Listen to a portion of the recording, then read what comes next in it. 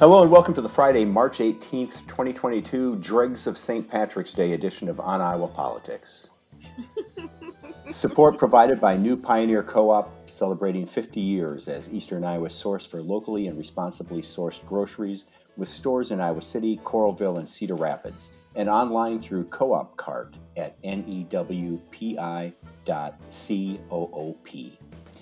This week, filing deadline, funnel week at the Capitol, and COVID March madness. Hi, I'm James Lynch of the Cedar Rapids Gazette, and with me today are Jared McNett of the Sioux City Journal. Good morning, Jared. Good morning. I'm still trying to find my four-leaf clovers. Aw, the never-ending search. Amy Rivers of the Waterloo Cedar Falls Courier. Good morning, Amy. Good morning, James. Let's better be lucky than good, right? Yeah, exactly. Aaron Murphy, State House Bureau Chief for the Gazette. Good morning, Aaron. Good top of the morning to you, James. Thank you.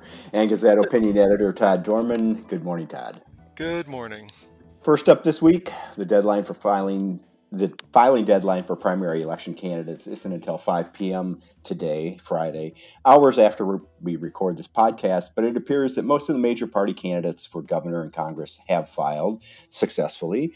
Bob Kraus withdrew from the Senate race because of COVID, which hampered his efforts to get the 3,500 signatures he needed to get on the Democratic Senate primary ballot.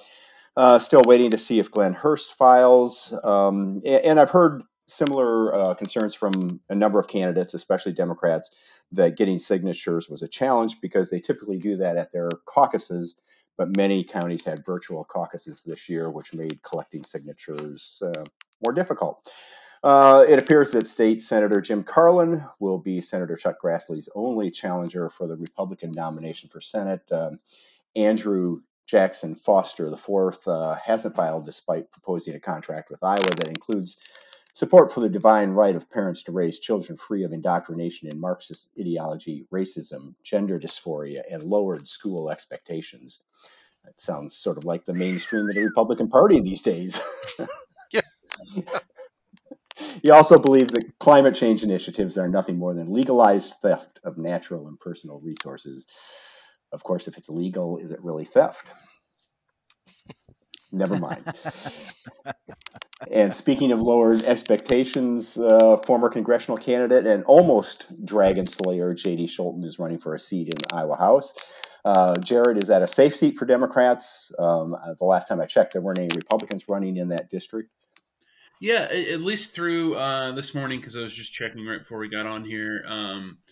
There haven't been any Republicans who have filed and are listed on the Secretary of State's website. Of course, it's still possible that someone does before 5 p.m., but obviously that would be cutting it pretty close. And if there isn't someone who files, Scholten, of course, doesn't have a lot to worry about because it's hard to lose if you don't have any actual competitors. And even if someone does file, it would really kind of depend on who it is before I would say how good of a chance they have of winning in a race against Scholten. I say that because Chris Hall, who's leaving the legislature at the end of his term, he represented the Sioux City area for about a dozen years as a Democrat.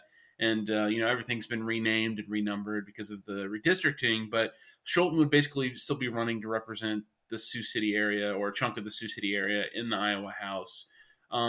If the right Republican with strong name recognition ran, it could be a problem for Democrats because Trump did well in the county overall in the past, but Chris Hall managed to run ahead of that the years that he was running when there were those national elections. The thing is, I don't really know a Republican in the area who would still file this late for the race and would have stronger name recognition than J.D. Scholten, who's obviously run twice now in congressional races, which helps a lot with name ID, especially when you're running in a state house race. Aaron, as you look at the list of filings, do you see any surprises there in who's filed or who hasn't filed? As far as who has not, I don't see any names missing that I expected to. So, with the maybe possible exception, and you mentioned that in the Democratic Senate primary, we've been hearing from Glenn Hurst off and on through the campaign. So if he doesn't make it to the ballot, that's maybe a mild surprise. I wouldn't call it a shock. But other than that, the names that we expected to hear are showing up. I can't think of any who that I don't see that I thought I would. There are a few maybe surprising or interesting ones that have popped up. Is in We might talk about this a little bit later, but one interesting one is the majority leader Matt Winchell in the House has a primary challenge, um, which is interesting. That's pretty uncommon. Of course, we have someone primarying Chuck Grassley, as you noted, so maybe I shouldn't be surprised by that. But that was one I didn't. I guess I wasn't expecting. Right. Yeah. I'll say that. Amy, there have been some retirements and legislators jumping from one chamber to the other to take advantage of open districts created by redistricting. Any surprises in the Cedar Valley area? Right now, Roz Smith's seat is open. I just checked, and nobody's filed for the House District 62 seat. Now I do know that two people have announced they are going to run. On the Republican side, Todd Obadal said that he was going to jump in and run, as well as Jerome Amos made a big announcement and noted he was going to run on the Democratic side. And he is a city council member, so he's sort of really well known in the district that way. But Todd's run for stuff before. I think it'll still be an uphill battle for him just because it is a pretty blue district. But the really interesting district, I think, is going to be really district. Oh, shoot. Yeah, there's 76. So this is the one that changed. This is Dave Williams' district, and he's retiring. It used to be pretty majority Southern Cedar Falls, but now it has moved severely south. It's taking in a lot of rural areas that have previously been really Republican strongholds.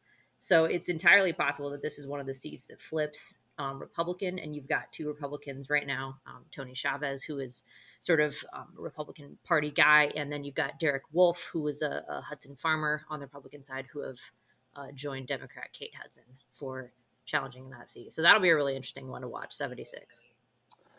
So, Todd, it appears there will be plenty of new faces in the legislature next year. It also appears that Republicans will maintain control of the House and the Senate. What's the impact of all those new members? Well, I think they're going to have to wear their name tags because nobody will know who they are. The doorman might not let them in unless they do that. It's leaders and incumbents, veterans will spend more time showing them where committee rooms are and the proper bathroom facilities and all of that stuff. Kind of the first day of school type stuff. Exactly. Orientation. Yeah. And judging by Amy just mentioned that seat that's more rural that might flip. There are other retirement seats like that for Democrats that Republicans have a chance of picking off. So Republicans might have to, especially in the House, might have to find more chairs for the the caucus room. Maybe another venue. Maybe they'll have to go to a small amphitheater or something to hold their caucus meetings. So as far as policy, I mean, we know what Republicans have done the last few years and what they'll probably do, at least the big stuff, probably more tax cuts on the way to their goal of eliminating the income tax and, various issues dealing with sort of the culture war and other things. I mean, they'll probably be running on, none of that with maybe the exception of tax cuts. And it'll be a surprise what actually happens, as it usually is. So, it'll be a change. But, these things cycle. I think it was, in 2006 when Democrats took control, you saw a lot of new lawmakers sort of flow in after that election cycle. And then it stays steady for a while. And then you have a situation like this where it's, Democrats are kind of tired of not having any of their ideas listened to and banging their head against the wall and trying to talk bills to death. It gets tiring. So It's time to go home, I guess. Even if Republicans stay in control, there could be some changes in leadership. Senate President Jake Chapman is being challenged by a Democratic incumbent, Senator Sarah Trone Garriott, in a district that Democrats think they can win. Some lawmakers have moved into open districts if they thought they would fare better there. Senate Majority Leader Jack Whitver was one of those, Aaron, but he will have a challenger. Is he safe? I think he'll have some work to do, but he's certainly going to be safer than he would have been if he would have stayed in the Senate district where he's currently lives and represents it, and obviously that's the current district. And stay, understanding those are loose terms given that they were redrawn, but the district that includes the city of Ankeny, and has continued to trend in a little more Democratic direction. Now it's still Republican leaning, but the margins have just tightened a little bit, and that tightness will relax a little bit in this new district, which is the more rural areas of Polk County. So at the very least, in as I say, he won't have to work quite as hard, and that sounds good, but that really is important, because that means instead of having to pour his resources as majority leader into his own reelection, and make sure he's protecting himself, he can spread that out to help other members of his caucus, and that's a part of the reason for a move like this. You mentioned the Chapman one. That was interesting, and for no other reason than we would hear occasional whispers around the Capitol that maybe he would move into a little safer district too, and we're hearing that kind of throughout the lead up to this recent season. So he has officially filed now in that district, so we will get that race between two incumbents, Jake Chapman and Sarah Trone Garriott, and boy, that's going to be an interesting one. And it is in a district again similar to Ankeny, but I think even a little more so. It has been trending. It's an area. It's one of those suburban areas that Democrats have made some gains in recent years. So that's going to be a super interesting race. And how about the woman primarying Matt Winchell? Do you think she's safe?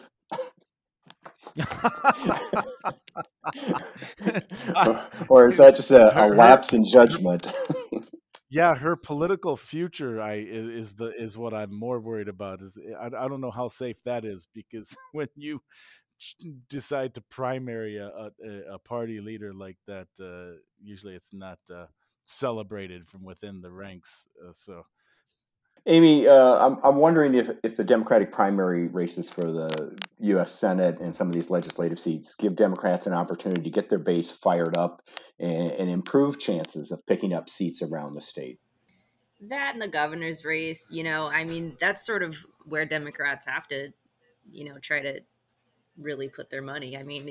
You can obviously get people fired up about, seats changing and redistricting a little bit within those specific areas, but overall, yeah, these will be the state races to watch. And especially, I think, Grassley's seat, not only is he being primaried, but two Democrats are fighting for the right to face him. So I think you're going to see a lot of messaging from now until the primary. And that'll just focus a lot of attention on that seat specifically. And then whoever faces Grassley, well, assuming he, survives the Carlin primary challenge, whoever faces each other. Yeah, I think that'll continue to be one of the ones to watch for sure. Mm-hmm. There are some legislative primaries in and around the Des Moines area. There's a Democratic primary in a Cedar Rapids Senate district that already seems to be getting a little chippy. There's a three-way Republican primary in a Lynn-Benton County district, and also a Democratic primary in that district. So I'm wondering, some of these primaries, like in the Des Moines area where you have a bunch of Democrats running in the primaries, are these places where Democrats either are a lock to win, or say like the Benton County, Lynn County district, where they're unlikely to win, and how much, I guess I wonder how much effect they're going to have if it's just Democrats running in safe districts and Republicans primarying in safe districts. Um, I don't know. Anybody have any thoughts on that? Yeah, well, the interesting thing is I'm looking at this, Jim, and I should have mentioned this before because we talked about Winchell. There are a few Republican primaries, including and not just because of redistricting. There's a couple other examples of incumbent Yeah. Republicans who are being primaried. Skylar Wheeler Yep. has a primary opponent over in Western Iowa. Eddie Andrews here in the Des Moines suburbs has a primary opponent. Um, so it is kind of interesting that there's I don't know if it's unrest within the party out there, but that a few of these Republicans are facing uh, primary challenges. And then you have we've already seen organizations weighing in, like the Family Leader and Americans for Prosperity, endorsing some of these candidates in these Hmm. races. So Yeah, and Aaron, that the Skylar Wheeler one too is interesting to me because he already hopped out of a primary that would have pitted him against another Republican incumbent, and so he not only is he hopping out of that to move into a different district that he originally wasn't representing, now he's getting primaried in the new district that he's going to be running in. So that by no means is a layup, at least on paper. Obviously, because he's an incumbent, there's some advantages there, but I'll be curious to see how that all shakes out. Another interesting primary to watch is this one over in the Jones Dubuque County area, where Lee Hein, who's the chairman of the House Ways and Means Committee, and freshman Representative Steve Bradley are running against each other in a district over there, and we're starting to see sort of the organizations get involved there, where Americans for Prosperity are backing Bradley, and I imagine he'll get support from pro-life groups because Hein has not supported every anti-abortion measure that's come through the House. Um, so and in talking to some of these candidates recently, it's interesting that there are some philosophical differences. Talking to a candidate not in that Hein Bradley district, but he was talking about that race, just saying that Heinz a little bit squishy on a few issues, and so they're. I'm not sure exactly which issues or how squishy, but so there are some differences there.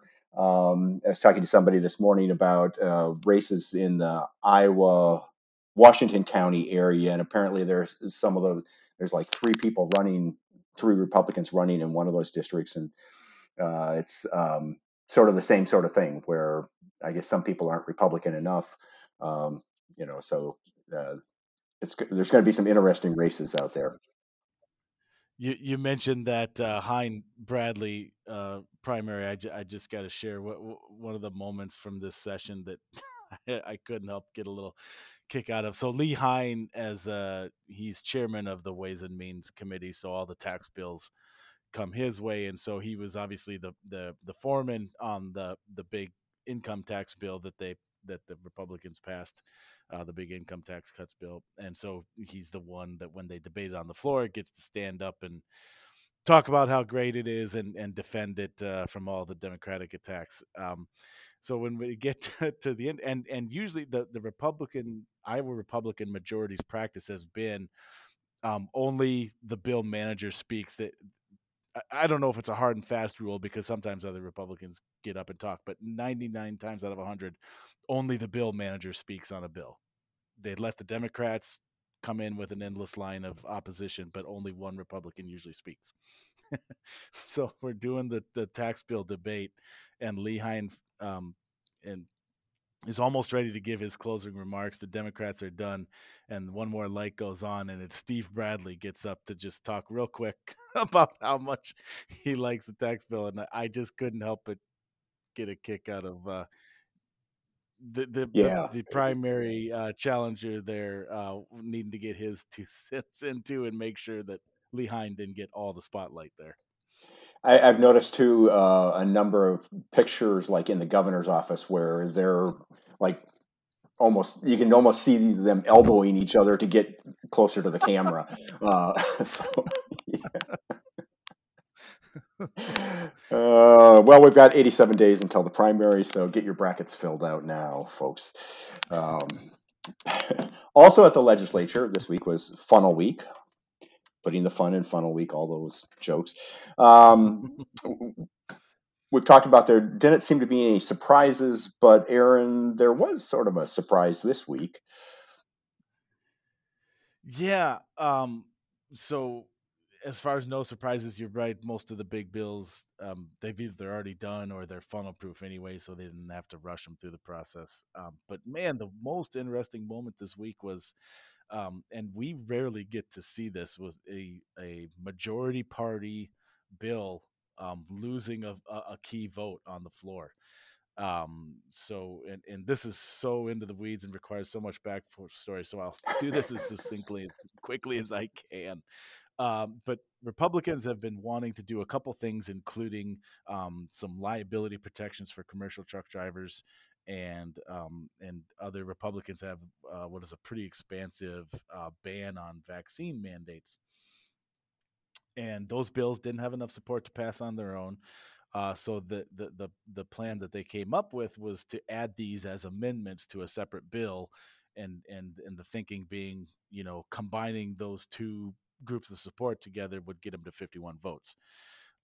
So when you do something like that, you have to um, amend that to an old bill, and that is then against the rules because it's not relevant to that bill.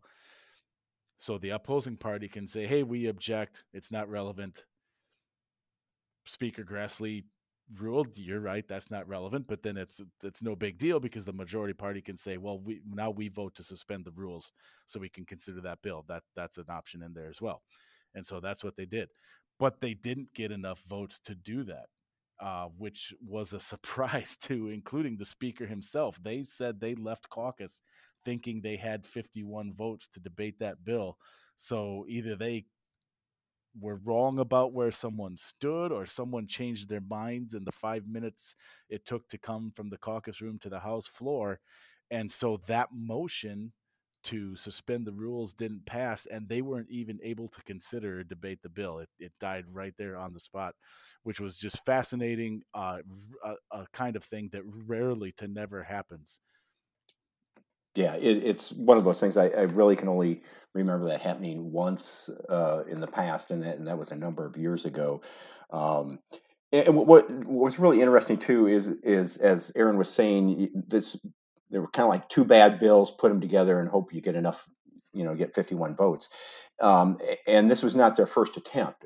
Originally, the tort liability part, the trucker liability part, was part of a bill to cut unemployment benefits. And apparently they couldn't get 51 votes on that. So then they decided to amend it onto this bill that had nothing to do with it. And the people who voted against suspending the rules, a number of them are people who have been the most vociferous advocates of banning vaccine mandates and mask mandates. And then there were a group of Republican lawyers who apparently think the tort reform is not only bad but unconstitutional, and have been hard nosed on this for the past couple of years. So I'm not sure where they go next with this because obviously they're not going to give up on it. Um, but yeah, it always, like Aaron said, it's kind of inside baseball if you cover the legislature, and probably of no significant interest to people on the outside. But it's one of those rare moments of drama that we got to enjoy this week. Yeah, and I tell you, it was quite the scene in the House too. I mean, if you could have seen Matt Winchell in the moment after that happened, he's a pretty stoic guy, and he remained outwardly stoic, but it was pretty easy to interpret the rage that was emanating from Matt in that moment. And then you had, like, Speaker Grassley sent his spokesperson out to address us, and so you have the whole press bench standing up and shoving their recorders in poor Melissa Deitch's face, and oh my gosh, it was just it was a very interesting scene, a little bit of excitement in the funnel week for us. Yeah. The most fun and funnel week. Well, the first COVID-19 death in Iowa was reported March 24th, 2020, which seems like a decade ago. The victim was an older adult, 61 to 80 years of age, and a resident of Dubuque County. Governor said, "Our hearts are heavy with the first loss of an Iowan to COVID-19. Since then, about 9,300 more Iowans have died, despite Reynolds urging Iowans to protect their health and the health of others, because we all have a role to play in limiting the spread of this virus." That didn't seem to go well. Perhaps legislators didn't hear her, Aaron, because as you mentioned, they've been attempting to put limits on vaccine and mask requirements. They would prevent schools, daycares, businesses from asking for vaccine passports, prevent them from requiring employees to be vaccinated. And if they discharged an employee for failing to be vaccinated, the business would be subject to a $50,000 fine, with half of that going to the employee. In addition to witnessing the House action, you had a virtual front row seat as a Senate discussion of similar legislation unfolded this week. And unlike their hero, Donald Trump, Senate Republicans claimed that COVID-19 vaccine is ineffective, with Senator Jason Schultz saying, "We need to put a rest to that. COVID-19 is an effective and safe vaccine. We have to move past this semi-quasi-science clergy who have turned what used to be a respected industry, the science industry, into a club to beat people over the head." Yeah, that was. Uh, I mean, and it shouldn't have been, right? Because we've heard that out there. That's that kind of stuff has been out there in this world for going on 2 years now. But I don't know. Somehow that still jolted me when I was covering that committee meeting and heard that, and it's the kind of stuff that's just so widely and easily refuted. The data is remarkably clear on this. The medical community is in um, unanimity and in agreement on this. It's just it's not a debate point. It's not a he said she said. It's not Democrats think one thing and Republicans think the other. It's just absolutely not true, and was just remarkable to hear that in that committee meeting this week. And again, I don't know, What was the maybe it shouldn't be. what was the response when he said that? That was interesting too. It was his closing comment on the last bill of the of the agenda. So there wasn't, the Democrats didn't speak up. I will say. So I covered another committee hearing the next day, um, and I overheard a couple Democrats mumbling under their breath about Senator Schultz's comments about vaccines from the previous day. So clearly they had thoughts, and they just weren't afforded the proper channel the first time. But yeah, it was, like I said, it was kind of perfectly timed as that last moment of the meeting, and so there wasn't any kind of real big follow up or reaction. Yeah. As we quickly learned, COVID-19 could trigger respiratory tract infections affecting the sinuses, throat, windpipe, lungs, and cause numerous other complications. But throw this out there to Todd and Jared and Amy, who knew it would also cause people to lose their minds. Yeah. That's a legit long COVID symptom, actually. So, yeah. Yeah. Well, my faith in humanity was shaken a bit by the whole Trump getting elected, but it was still, still fairly solid. I thought, well, and then COVID came, and I thought, well, this is scary, but surely people will do everything they can to not get it and to help make sure other people don't get it, and do all the reasonable, responsible things that we ought to do. And politics shouldn't play a big role in this, but I was wrong. My faith in humanity was too faithful, I guess, would be the way to put it. So yeah, I mean, it shouldn't have surprised me, but it did surprise me how sort of this fell into sort of the partisan political trenches that were already well dug. I think the fact that the president we had at the time probably contributed to that by being sort of erratic and dismissive of the whole thing, mainly because he was worried about his reelection chances. Uh, and and the vaccines, when they first came out, I went and got my first two doses in like Muscatine. I mean, I thought everybody was crazy looking for some place to go, so I just figured, everyone's going to want to get vaccinated, right? Well, no, no, no, not everyone wanted to get vaccinated. In fact, not everyone, could even get on board with the fact, as we just heard from the scientist in the legislature, Dr. Schultz, that these are not even effective or safe, and there's microchips in them, and where's Bill Gates, and Fauci? What's going on?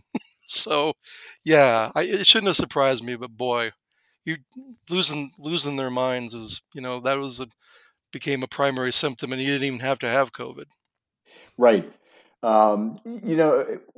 It's kind of interesting to me that early on we talked about this war on COVID. I mean, everybody used these war terms and analogies, and that as a nation we were going to unite and defeat COVID. Obviously, it turned out it wasn't quite that simple, but it's now looking at the response to the war in Ukraine, the Russian invasion there, and it's almost some of the same people who opposed all the COVID measures seem to think, yeah, hey, Putin might be right. He's got a case to make there for invading Ukraine, which, it totally There's some surprises overlap in the me. Venn. Sorry, there's some Yeah. overlap in the Venn diagram. There is what you're saying. Yeah. Yep. Yeah, I mean, it seems like such a no-brainer that Americans would stand up for Ukraine, and yet we have these people who are defending Putin, or at least sort of questioning the validity of, I mean, the validity of Ukraine to exist, and it's just wow. Information spreads just as quickly as virus, so Yeah. you got to be careful there. We've Right. gone from talking all about the Wuhan lab to talking about the bio labs in Ukraine, and Marjorie Taylor Greene has switched subjects. I don't know why the Jewish space laser hasn't been deployed in Ukraine. I mean, that's a powerful weapon. It started wildfires in California. I kind of wonder if in like subsequent primaries and stuff, especially for Republicans, if like one of the qualifiers that they're going to have in these races, like to try to differentiate between one candidate and another, is like I refuse to get vaccinated when COVID was a thing, and then their opponent will like have to say that they also didn't get vaccinated, and that'll just be one of the things that you use to determine who to vote for in some of those primaries in some of these places. Yeah, I had that same thought when we were talking about those Republican primaries. What kind of litmus test that there will be in some of these races, and I almost hesitate to share because it's so depressing. But as we're talking about this, it just perfectly fits. I got an email from a reader talking about that story and defending Senator Schultz, and one of the lines that I just got to highlight here. It's just so frustrating. The real misinformation is coming from the experts that I cited in my story. And he lists here Johns Hopkins, the Mayo Clinic, and all people with the Associated Press all have a vested interest in selling vaccines. I mean, which are free. It's just right. Small detail. I'm not sure how. First of all, I'm not sure how the Associated Press benefits from selling vaccines, but if they are, can we get other newspaper companies on board? Maybe it'll save our industry. Aaron, do your research, man. It's out there. AP, man. It doesn't even stand for Associated Press. It's like, it's like awful pharmaceuticals. Vaccine. Yeah, something like that. Yeah, add up the letters. It's. Okay. Well, speaking of depressing news, has anybody been following the big big explosion in COVID cases in Europe? Has anyone been watching that? Because I'm running around mask free and fancy free, and then I'm seeing this stuff, and I'm like, no, don't. Again. Yeah.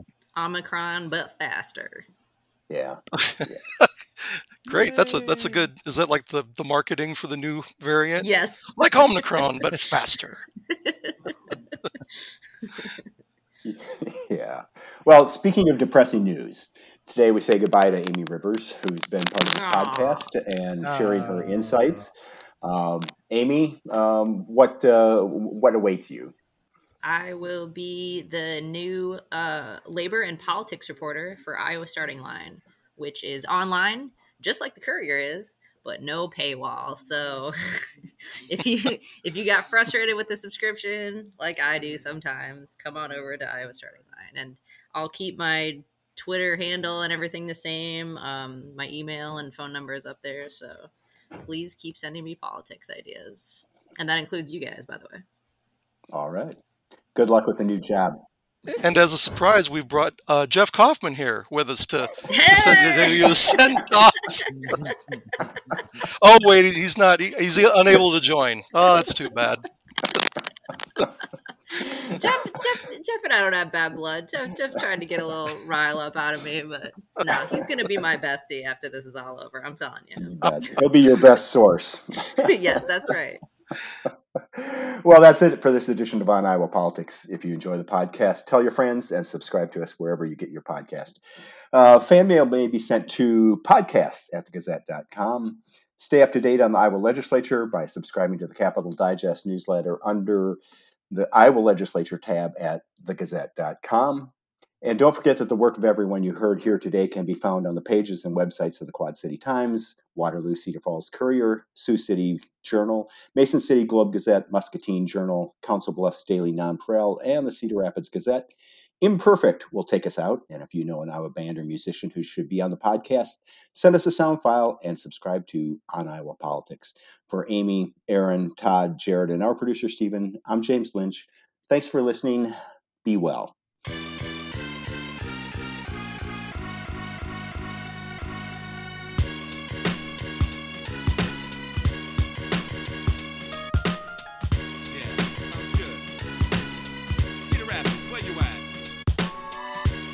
Welcome you to the show. Mike Hand Recordings crew. Running things around here, just act like you knew. What? Imperfect. It started with the microphone in my right hand and evolved into an indie label called Mike Hand Recordings. Reporting from Cedar Rapids, IA. Inner city, jump, skip, and I hop from the highway. That's where I stayed before the days of the flood, before the city was covered in muck and everybody's stuff littered the streets. I'm speaking literally. We had 6 feet of water in the kitchen at least, but that's enough on that subject, cause it'll get me upset, and I don't think you wanna see a grown man cry. In the city of 5 seasons, even more smells. It ain't hard to tell, people around here are bored as hell, getting psyched for Saturdays when they're super fresh. Small place, big dreams, on the road to success. Mike and the crew, the cause, collective, Midwest indigenous MCs respected.